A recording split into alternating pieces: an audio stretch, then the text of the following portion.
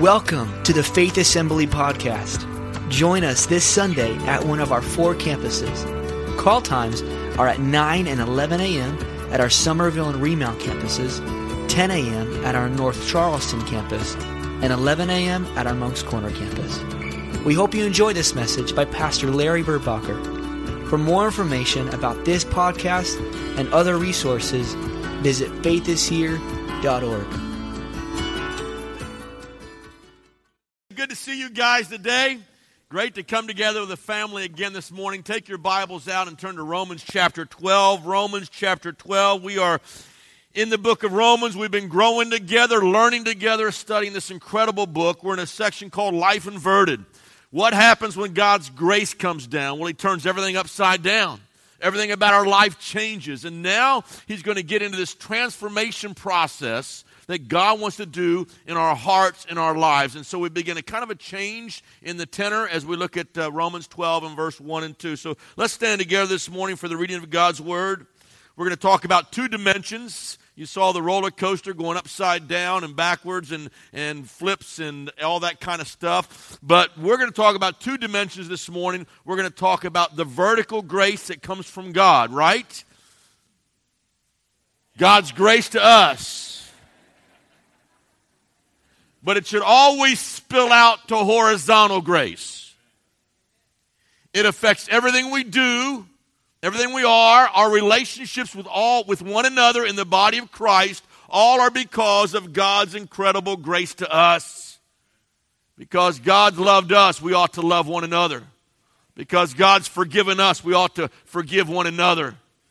Because God extended mercy to us, we ought to extend mercy to one another. And so everything that happens vertically should spread out horizontally. And I want to talk about that horizontal grace today. We'll just read verses 1 and 2. Keep your Bibles open there as we go through the message today. We'll be working through the entire chapter as we study together. Therefore, I urge you, brothers, in view of God's mercy, because of God's vertical grace, to offer your bodies as living sacrifices, holy and pleasing to God. This is your spiritual act of worship. Do not conform any longer to the pattern of this world, but be transformed by the renewing of your mind. Then you will be able to test and approve what God's will is, His good, pleasing, and perfect will. How many want to do God's good, pleasing, and perfect will? All right, pay attention this morning. Father, we love you so much. You are so good to us. Thank you that you loved us while we were unlovely. Thank you for your redemption, your grace, your forgiveness. We thank you for your mercy. Lord, may your word penetrate our hearts today, that we learn how to present ourselves back unto you as living sacrifices. And we love you and we give you praise and glory in Jesus' mighty name. Amen and amen. Turn to someone, say it may be hot outside, but it's cool in here today. And then you may be seated. Romans chapters 1 through 11 are all about God's grace to us. It's about His vertical grace to us. And how that we are saved by faith, by grace through faith alone. That's the only thing that can save anybody. It's by the grace of God and putting our faith and trust in Him. So he starts Romans 12:1. He says, therefore, I urge you that we present our bodies back to Him as a living sacrifice. Now he begins to turn the page. Now that God has been so good to us, He's forgiven us, He's given us life, He's taken every sin away, we have a relationship with Him. Now he says it should affect everything about how we live this life on the earth. And he says, so therefore I give myself back to you as a living sacrifice, holy and acceptable unto God. What do we do with that grace God's given us? Do we take it and hoard it? Do we keep it all for ourselves and say, God, you've been good to me and thank you, I'm going to make it to heaven. Isn't that awesome? But it's got to be about more than that. Are you a miser of the living water that God has to give you? Or are you a channel of blessing that God can flow through you to other people? The good news of the Lord Jesus Christ, the grace the Lord pours into our life is intended for everybody. And once it fills a vessel, then it should overflow and spread out and touch others who are around us. Everybody who comes in contact with us ought to somehow experience the grace of God through our lives. That's why he leaves us in the earth. That's why when he saves you, he doesn't take you out of the earth right away and take you up to heaven to be with him. He leaves us here so we can spread that grace of God out to everybody we see. But we can't do this on our own. And he starts out by chapter 12 and verse 1. Something's got to change. Our life has got to change. We've got to change. We've got to be transformed. We've got to be changed. And we've got to be renewed with the renewal of our mind. All that's got to take place. So how does it happen? First of all, there's got to be a compelling commitment. We've got to make a commitment. Now, the word therefore, look back at Romans 5. Look, if you would, at verse number 1. Therefore, you'll see this 3 times he kicks off chapters in Romans. He uses the word therefore. He's building this theology. He's building this argument up. And so in Romans 5 and 1, he says, therefore, since we've been justified through faith, we now have peace with God. Isn't that incredible? Because of God's grace, I have peace with him. Then jump to Romans chapter 8 and verse 1. Therefore, there is now no condemnation to those who are in Christ Jesus. That's the second therefore. Because of all that God's done, I stand clean, free in the Lord Jesus Christ. No condemnation, no guilt, no shame because his blood's come in. And then we see the therefore in Romans 12 and 1. Therefore, because of God's mercies, we're to extend grace to other people. And he's going to take us through that as we go throughout this chapter. So it requires 2 things in order that we might change. First of all, there's got to be a consecration of my body. Verse 1, therefore, present your bodies a living sacrifice. He goes on to say, which is your spiritual act of worship. So when I give my life back to God, that is my worship unto God. Now, when you study the Word of God, worship has always been accompanied by a sacrifice. When they would go into the temple to worship God, they would always bring a sacrifice. That would make a way in to worship the Lord. And so they present that animal sacrifice, that blood sacrifice. Worship was accompanied by sacrifice. They went together. They worked together.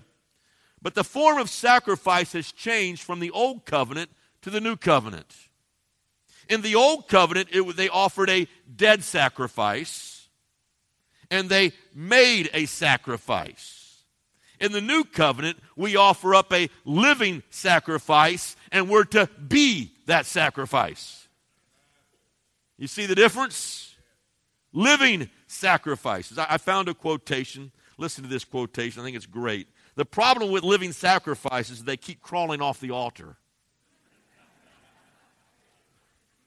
The problem with living sacrifices, they keep crawling off the altar. And isn't that what we tend to do? We want to get back off the altar. We want to take back control of our life. We want to begin to call the shots again. We want to do things our way, and we keep crawling off the altar. So he says, therefore, offer up your bodies a living sacrifice. The word offer there, and it says present your bodies a living sacrifice in the King James Version.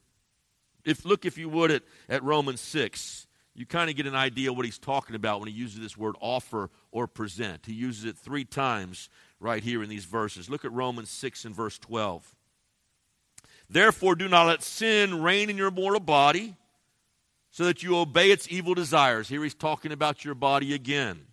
Do not offer or present the parts of your body to sin as instruments of wickedness, but rather offer, there's the word again, yourselves to God as those who have been brought from death to life, and offer, 3rd time, the parts of your body to him as instruments for righteousness. So it's talking about giving ourselves back to God, not as instruments of sin, but as instruments of righteousness to be used by him. Look at verse 16. Don't you know that when you offer yourselves to someone to obey him as slaves, you are slaves to the one to whom you obey, whether you are slaves to sin, which leads to death, or to obedience, which leads to righteousness. So here he kind of says the same thing again in a little bit different way. He just simply says, offer up your body as a living sacrifice. Now, what does that mean?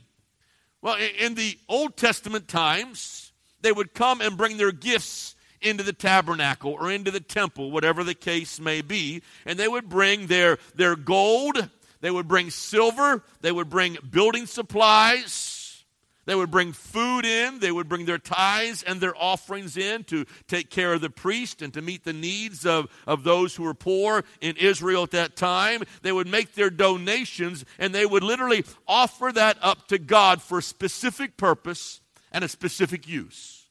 They would take something, they would offer it to God, they would present it to God. It had a very specific use and a very specific purpose. And in most cases, it was to construct the temple or take care of the temple area.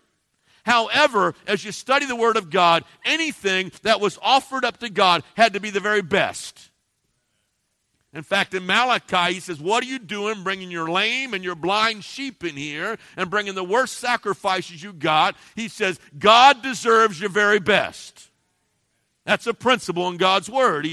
We bring our best to be consecrated unto Him, and so we offer it up to God. Okay? Now here, he says, offer up your bodies. What is the very best we have to give? Well, first of all, he says, offer your bodies as a living sacrifice. What does that mean? It means every day I deliberately give my life over to the Lord. Lord, I'm yours. I'm living for you. I'm following you. I'm serving you. You wake up in the morning. You are that living sacrifice. You give that back to God. That is your very best. And he says, offer yourselves a living sacrifice holy. The word holy means undefiled. You dedicate your whole life, your whole being back to God for His use and for His purposes. And then it says, holy and acceptable unto God. In other words, that means it's a well-pleasing sacrifice. The sacrifice of your life, holy, set apart for God, for His work and for His service, it becomes acceptable in God's sight. Holy and acceptable, which is your reasonable act of worship. Now, I want to make a fine point here, and I want you to get this.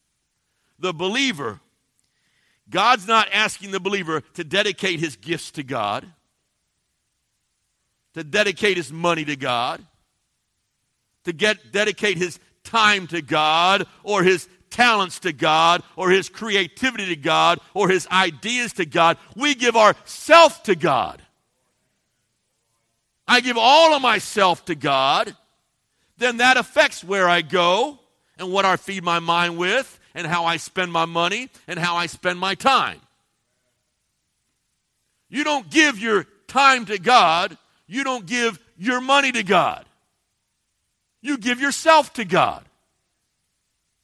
And then everything else falls in place. You see the difference? If we can just give our money to God, I can come in and put some money in the offering, and I'm covered for the week. That's not what God wants. That's not what Paul's talking about. Offer up yourselves, your lives, your whole being, who you are. You give that back to God, and then God takes care of all the rest. So the first change that has to take place is that consecration of our bodies. We offer that back to God. Then in verse 2, he talks about the second change that needs to take place, and that's the transformation of our minds. Our minds have got to be transformed, because when you come out of this world, your minds are messed up. This world will mess up your mind. They're not right.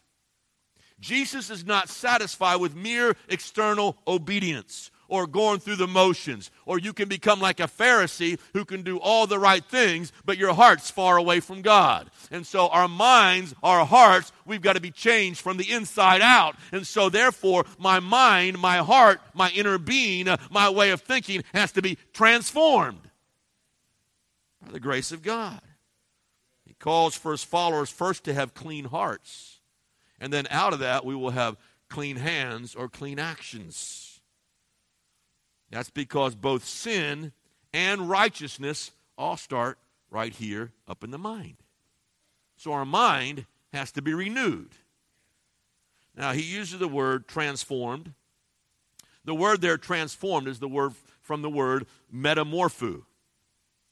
Now, for you guys that know been in school and been in science class, you know that word metamorpho comes from the word metamorphosis. We get our English word metamorphosis here. And so what it describes is that caterpillar who goes in and cocoons himself inside a cocoon, and then after a period of time, he begins to bust out, and he comes out a beautiful butterfly. And that word for that change in science is the word metamorphosis. It's the same word the Apostle Paul uses right here in the Scripture. It's also the same word you find in Matthew chapter 17. Now, if you go back, Matthew 17, we call that event the Mount of Transfiguration, the Mount of Metamorphosis, the Mount of Change. What happened? God goes up on the mountain, takes Peter, James, and John, and he is metamorphosis. And he changes. And he describes in verse number 2, his face shone like the sun, his clothes became as white as the light. Now here's what happens. This world system is ruled by evil, selfishness, greed, deceit, and violence. That's what we're products of. That's the environment we're in today. He says, be not conformed to this world. This world is violent. This world is sensual. This world is greedy. This world is selfish. It's filled with deceit. Be not conformed to this world's system, but be transformed, metamorphosis, by the renewing of your mind. What is the word saying here? God's system is totally opposite of the world system.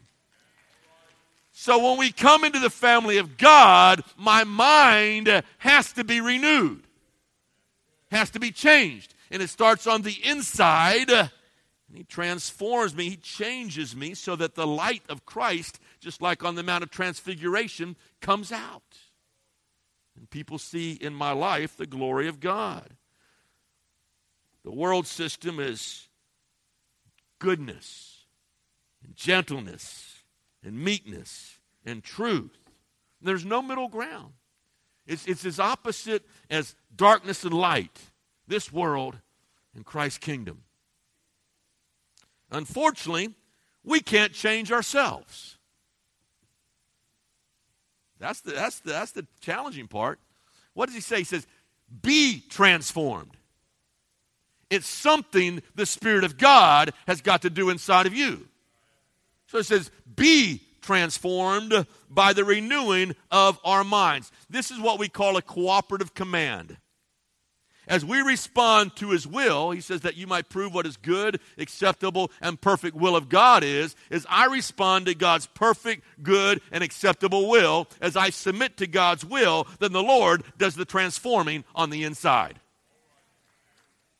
And we work together, that you may test and approve what God's good, pleasing, and perfect will of God is. It is God's will. It's God's standards. It's God's desires. It's God's motives. It's God's values. It's God's practices, which gradually pull that caterpillar into this beautiful monarch butterfly. It's the will of God. It's submission to God's will that allows you to become transformed, to take you out of the cocoon of this world that has you all squeezed into its mold, and it pulls you out of that a glorious, beautiful monarch butterfly, an instrument for God's glory, for God's use. Now, how does he do that? How do we do that? How does all that happen? The Holy Spirit uses a lot of things to bring about your transformation. One thing he will use is the Word of God. How can you know what God's good and perfect and acceptable will of God is? You get into the book. His will's right here. And as I study the Word of God, as I understand what God's good and perfect and acceptable will of God is, he begins to change and renew my mind. He does the work on the inside as I study God's Word and learn it and get into my spirit. Listen, church, if you won't read God's Word, you'll never grow. You'll always be jumping off the altar. You'll be a lousy living sacrifice. How can your mind be renewed if you don't fill your mind with the things of God?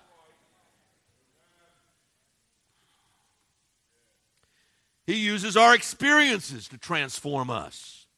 He uses trials and hardships to transform us. That's the hard way. He uses fellowship with one another, edifying one another, building one another up. That's why church is so important. That's why your Christian family are so important. That's why our groups are so important, because we help each other grow, and through this contact and interaction with positive, exciting people who also love Jesus Christ, my mind is continually being renewed. I come to church. I hear the Word of God. I sing and I worship the Lord. What is God doing? He is renewing my mind. Thus, He is transforming me by His Holy Spirit. All these things work to change us or renew us from the inside out. And gradually and supernaturally, the mind begins to think like God thinks. Our desires are like what God desires. We love like God loves. We see things like God sees them. Because my mind is being renewed. Now, the second change that's got to occur for us to move into this area of horizontal grace is there's got to be a mutual commitment to one another. That's where it begins to move it into even more. Look at verse number 3, and let's pick it up there. There's got to be a mutual commitment. Verse 3. For by the grace given me, I say to every one of you, do not think, there's that the mind thing again, do not think of yourself more highly than you ought, but rather think of yourself with sober judgment, in accordance with the measure of faith God has given you. Just as each one of us has one body with many members, and these members do not all have the same function, so in Christ, we who are many form one body. We have different gifts, according to the grace given us. If a man's gift is prophecy, let him use it to the proportion of his faith. If it's serving, let him serve. If it's teaching, let him teach. If it's encouraging, let him encourage. If it's contributing to the needs of others, let him give generously. If it is leadership, let him govern diligently. If it is showing mercy, let him do it cheerfully. Now, this transformation of ourselves then begins to move out, and together we begin to transform or change our world. But it all starts with how we view ourselves. So he goes in verse number 3, he says, don't think of yourself more highly than you ought. If you don't have a right estimation of who you are, if you are puffed up with pride and cockiness, you'll never touch your world. You'll never be able to change your world, and you yourself will remain unchanged. We've got to guard against the subtle development of arrogance. Arrogant people love to tell you how educated they are, how much they've accomplished, how much they have acquired. And if you're ever around them for a long period of time, they've always got to have the top story, right? I mean, you're sharing stories, you're telling stuff that's going on, but they've always got to have the top story because they know more than anybody else. They've traveled further than anybody else. They work harder than anybody else. They play better than anybody else. And worst of all, they're never, ever wrong. I'm not going to ask you if you know somebody like that. They may be sitting down the pew from you, and that might not be good. So he says, don't think too highly of yourself. But notice in that language, he's not saying don't think too little of yourselves. Think of yourself with sober, accurate judgment. We're not doormats in the world. We're not worms. There's not a worm theology that goes around saying, I'm no good, poor me, I'm a louse, I'm a goof off, whatever. He's not saying that there. He says, think sober judgment. He just says, don't get too cocky and filled up with pride. Understand there needs to be a balance. You need to understand who you are in Christ Jesus. And I've got good news for you. You are God's special, unique treasure. He loves you. You're a child of God. He gave His life for you. He thinks you're incredible. But I've got to always remain humble before God and grateful for His salvation. We have been adopted into the family of God as children of God. Therefore, it's cause for celebration, not self-condemnation. In terms, though, of our value to God, listen to me. Here's where the rub is. In terms of our value to God, in comparison with one another, we all stand on the same platform. You're no better than anybody else in this room. And you're no worse than anybody else in this room. Before Christ Jesus, we are all on the same level because every one of us have been saved by grace.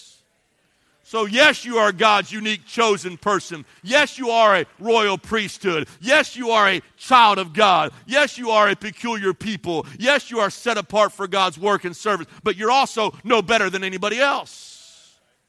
Because the bottom line is every one of us came into the kingdom of God the very same way through grace. Therefore, if I think I'm better than you, I'll never be able to love you and minister to you as Christ tells us. That horizontal grace thing will get all messed up. And so I can't move out and love others if I'm thinking too highly of myself, if it's all about me. Then Paul gives the analogy of the body. And this is one of Paul's favorite analogies in the Word of God. You see it many times. He uses this illustration. And the idea is there are many parts. They're all different in the body. They all perform different functions, but they are all very necessary. And so he talks about the body. And there's three things I want to point out very quickly. First of all, when they talk about the body, you think of unity. Unity. We are one body. We need each other in the family of God. We derive the same source of our strength from the very same head, who is the Lord Jesus Christ. He is the head of the body, and the head coordinates all the members of the body, and so we've got to be united, working together as one. And then he says there's diversity in the body. And how many know that God loves variety? Look around. There's a lot of variety in the house today. I think that's really awesome because we serve a God who is a God of variety. He's a marvelous creator. He is very creative in what he has done. Can you imagine how God must have smiled when he's making all these animals and he gets down to the very end and he thinks, you know what, I got some leftover parts here. I've got a bunch of beaver tails. I think I'll make a duck-billed platypus. And just to really mess everybody up on the earth, all those nuts out there that believe in evolution, I'm going to put a special bill on the front of that duck-billed platypus, and that'll really mess them up. God is a very creative God, and he loves diversity, and that's what we see right here in the family of God, and it's really awesome. And then the body also speaks about mutuality. Mutuality. In other words, that means we need each other. I need you, you need me, we need each other in the body of Christ. And so he says when a person is injured or grieving, we all mourn with them. And when they're rejoicing, we all rejoice with them. And so there's interaction in the body of Christ. And where I cannot keep up, others can compensate and make up for my weaknesses with their strength. And then Paul gives 7 very important ministry gifts. I don't have time to go into those this morning, but he lists them right there for you to look at. Serving, giving, gift of prophecy, and there's about 7 ministry gifts he lists right there. Now I want you to jump down to the third thing, though, the test of commitment. And that starts with verse number 9. Here's what happens. When you give yourselves as a living sacrifice, that sacrifice is immediately going to be tested. It's going to be tested about how we relate to one another. And how do you relate when someone treats you bad? I can love you when you're good to me, when things are going well. But the real test comes when you start gossiping about me. And I want to get even. Paul's going to address that head on through these last 12 verses. Love must be sincere. Hate what is evil, cling to what is good. Be devoted to one another in brotherly love. Honor one another above yourselves. Never be lacking in zeal, but keep your spiritual fervor, serving the Lord. Be joyful in hope, patient in affliction, faithful in prayer. Share with God's people who are in need. Practice hospitality. Bless those who persecute you. Bless and do not curse. Rejoice with those who rejoice. Mourn with those who mourn. Live in harmony with one another. Do not be proud, but be willing to associate with people of low position. Do not be conceited. Do not repay anyone evil for evil, but be careful to do what is right in the eyes of everybody. If it is possible, now sometimes you're going to find it's impossible. If it is possible, as far as it depends upon you, live at peace with everyone. Do not take revenge, my friends, but leave room for God's wrath, for it's written, it is mine to avenge, I will repay, says the Lord. On the contrary, if your enemy's hungry, feed him. If he's thirsty, give him something to drink. In doing this, you will heap burning coals on his head. Do not be overcome by evil, but overcome evil with good. Now listen. The real test is our love for others, especially our enemies. The key test for the reality is, am I really a living sacrifice or not, is how is this horizontal relationship thing working out? The Jews and Gentiles in the early church, all these conflicts are going on. They're fussing about the law and whether to keep the law or not and what's good and what's not. And so, and the Jews and Gentiles have this great breach of what's going to make up the church. Roman persecution under Nero is about to heat up. And they're going to be persecuted like never before. And so now he's going to give them the secret of how to overcome all this evil that is out there in the world. And he says the key thing that's going to overcome it is the word love. Everybody say love. Now, our word for love is a little bit shallow compared to the biblical word used here for love. The word here for love is the word agape. We've got one word for love. We say, I love pizza, and I love spaghetti, and I love my doggy, and I love this and that. They had about 4 different Greek words for the one word love, and the most intense form of love was the word agape. And so that's the word he is using in this passage, and agape means selfless love, unconditional expression of God's grace, and compassion exemplified by the love of God for sinners. That's the word agape. And so here's what Jesus Christ does. He's hanging on a cross. They put nails in his hands, a crown of thorns on his head. And what does he say? Father, forgive them, for they know not what they do. That, my friends, is agape love. That's love for those who are beating you, who are talking about you, who are running you down, who are cheating you in business. That's the love he's talking about. So he starts out in verse number 9. Look at that first phrase. Love must be sincere. The word sincere means not hypocritical. Sincere, 2 syllables, you put it together, and it has the idea of being not hypocritical. Now, in the Greek world, the actors would put on mask. And the mask were told to portray their emotions, and they would wear the mask of joy or sadness or whatever emotion they want to portray. They would put that mask on as a part of their acting, a part of their play. So a hypocrite was also known as a Greek actor, and he would wear his mask. Now follow me here. There are 2 masks that hide our love, that mess up our love. The first is the mask of pride. Pride. Pride always comes in and poisons love. You may possess incredible talents. You may have a wonderful intellect. But if you fail to love, because I'm too proud, I'm too good, I can't step down to your level, and he addresses that in these verses. Don't be conceited. Don't be proud. Reach down to those who have low position. They have a lower position than you. But if you are too proud to do that, it will always be a mask that keeps you from having the love of Christ. It messes up our relationships. Love is not sincere. Love must be sincere. Take the pride off. As long as you are filled with pride, you can't love others because love becomes all about you.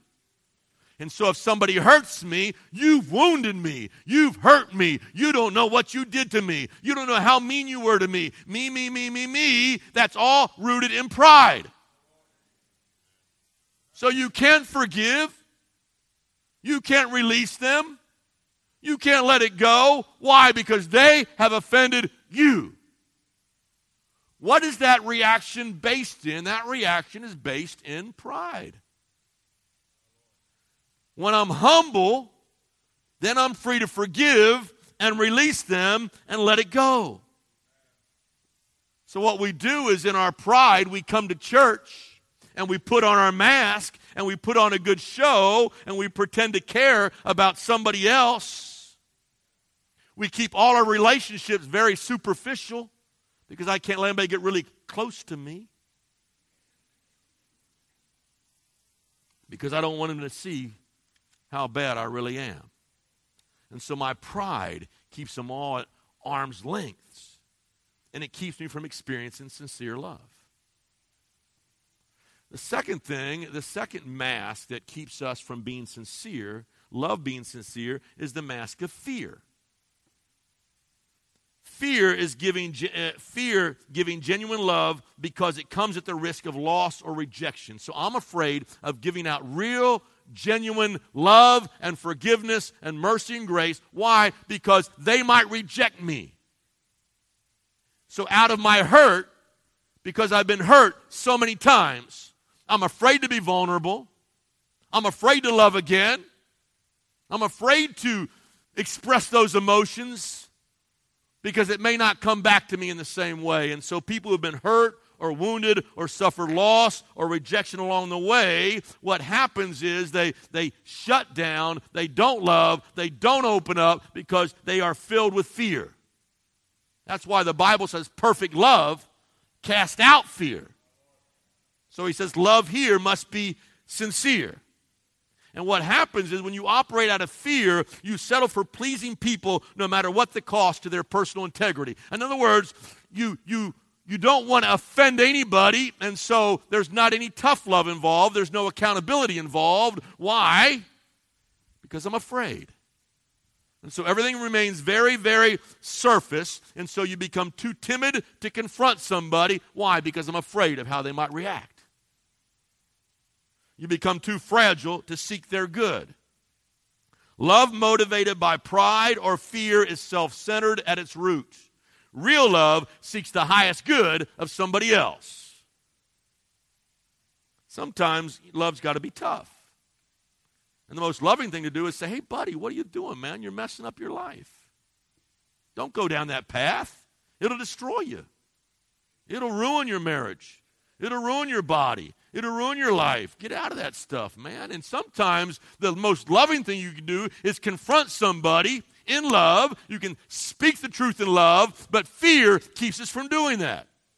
And so if I say something, they might get mad at me. They might be offended, and we say nothing, and they go headlong on a path straight to hell. And so love that is sincere reaches out and says, listen, buddy, let me help you here. You're messing up. And I can work with you and help you through that. Love is always marked, though, by compassion and grace. Now, Paul writes these. He wrote Romans. We know that. If anybody wrote these words, don't return good for evil, not evil for evil, overcome evil with good. Paul's a guy who traversed the Roman Empire. He goes back from Jerusalem to Rome and all around the empire. He has been beaten on multiple occasions. He has been stoned. He has been shipwrecked. He's been left for dead. He's been talked about. Everything else you can imagine. If anybody writes about this stuff and could mean it, he says, never pay back evil for evil. For the Apostle Paul, it comes at a great personal sacrifice. He's been there. And yet he still writes these words down for us. Now, I want you to focus on the phrase, return no one evil for evil. Why? I want to give you two reasons very quickly, and then we're going to wrap it up. First of all, evil stirs up more evil. So if someone says something about you, and you got to retaliate, bam, it just keeps that cycle going, that crazy cycle going. In your marriage, you're in the marriage and one gets mad at the other and you say, well, I'll show them. You keep the crazy cycle going. Nobody stops the nuttiness. And you get further and further apart in your relationship. He says, don't return evil for evil.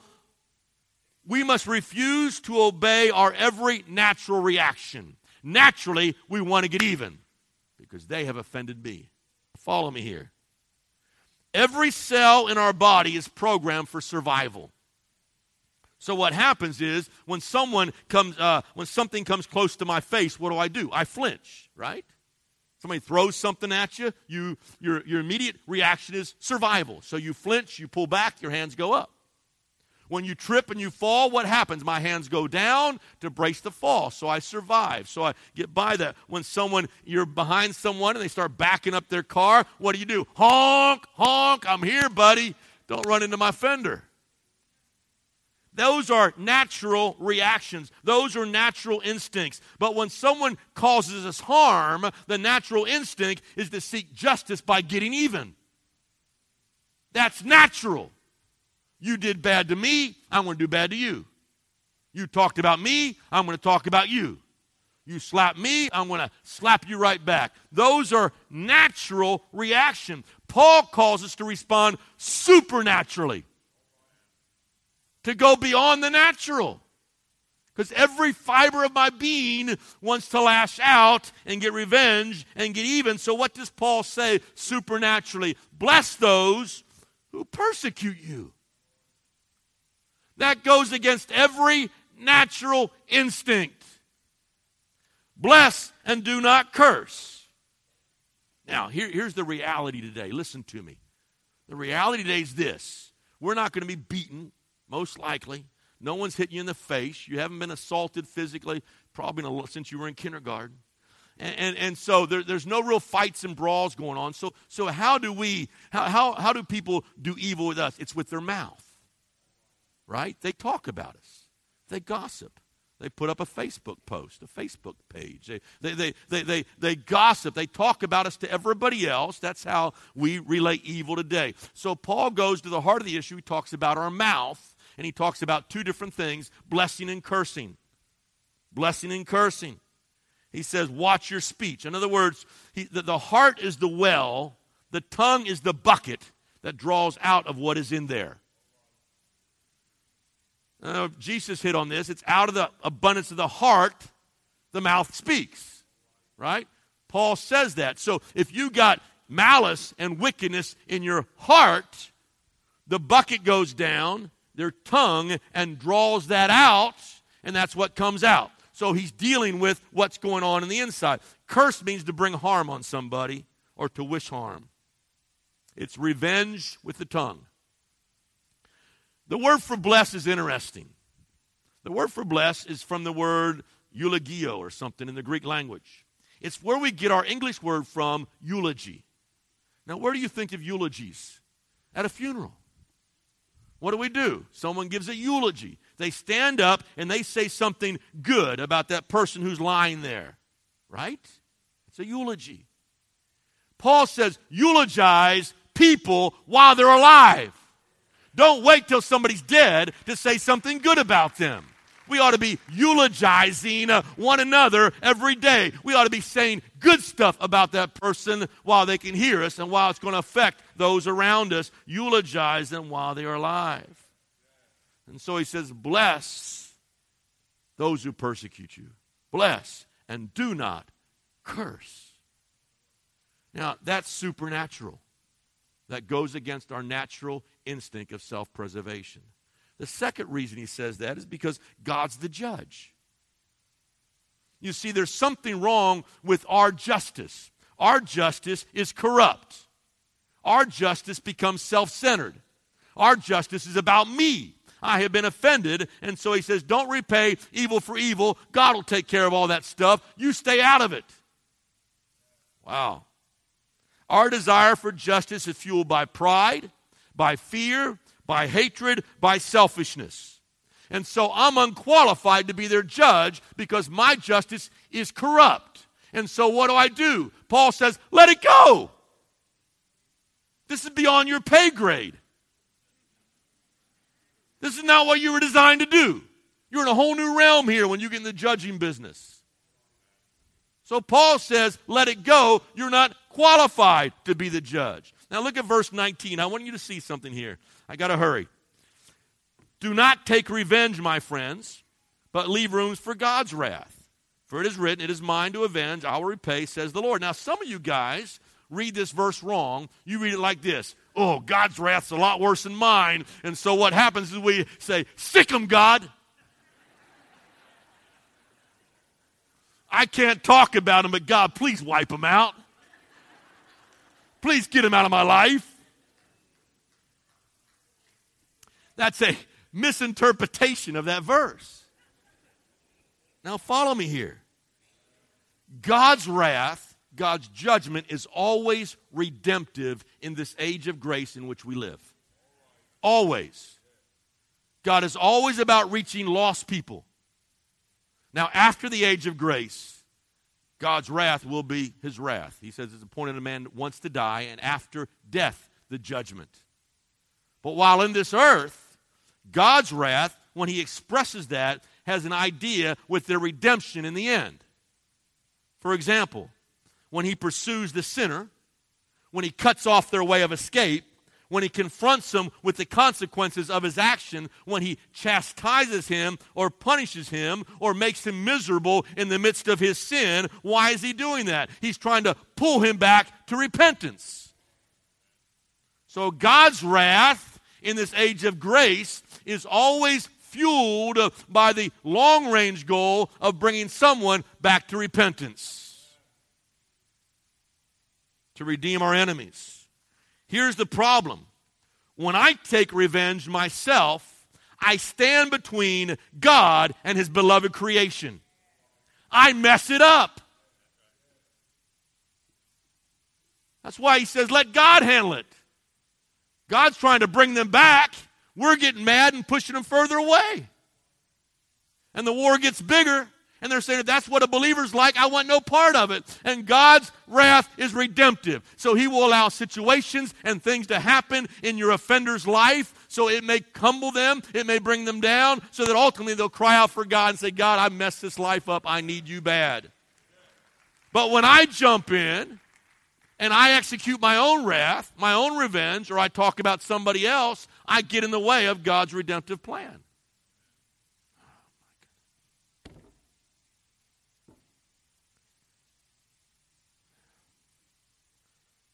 And here's another just thrown in real quick.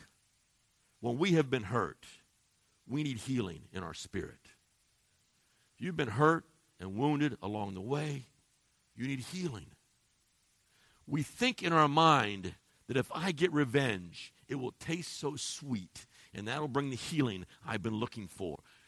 It is a hollow lie. It will not work. The only thing that brings healing is for you to forgive and release and let it go. And then, and only then, can healing come as I begin to forgive others. Now listen to me. He starts out, present your bodies a living sacrifice. This is the sacrifice right here when I love those who hurt me, when I overcome evil with good, when I bless and I don't curse. This is the sacrifice that God requires of every single child of God. This is where the grace comes down vertically and now spreads out horizontally. Therefore, because God's been good to you, love others, forgive others, turn the other cheek. The only way we are sure that you've understood God's grace and God's mercy is when you begin to extend that to others. And until that happens, you don't have a full understanding of God's grace. Returning good for evil is not complicated. It's a very simple commandment. It's very straightforward. It is very, very clear. But it will probably be the most difficult command for you to ever carry out. Not complicated in theory. Very simple, very straightforward. The hardest thing you will ever be called to do in your life. Now, in order for you to forgive somebody and release them like I'm talking about, you've got to go back to Romans 8, and I'm going to close with this verse, and this is my third closing. Go to Romans 8. I'm sorry, you've got to see this. To release somebody supernaturally, to get beyond my natural inclination to get revenge, to overcome evil with good, it's going to take supernatural help. Here's the help right here. Romans 8:31. If God is for us, who can be against us? Now, there's got to be a deep, heartfelt, do I really believe this promise that God is for me? If I really believe that if God is for me, nobody out there can really hurt me.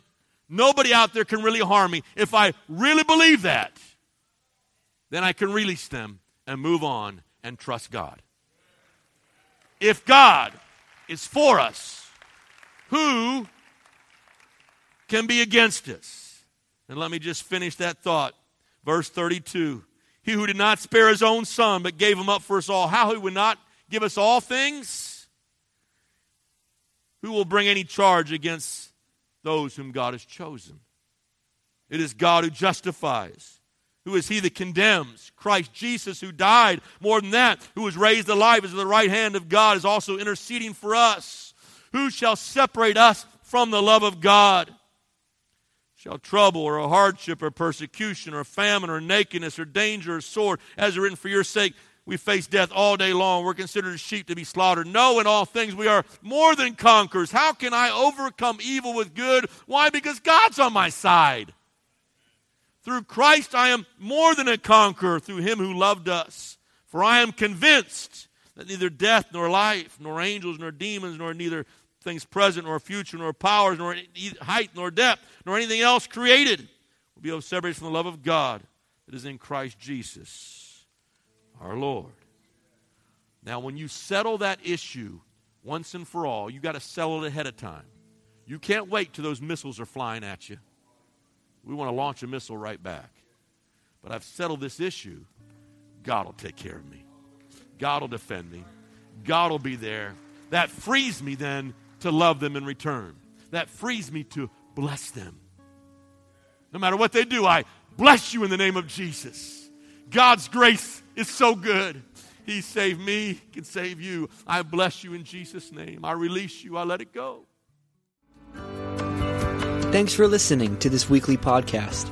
Check out faithishere.org for podcasts and videos of our previous messages.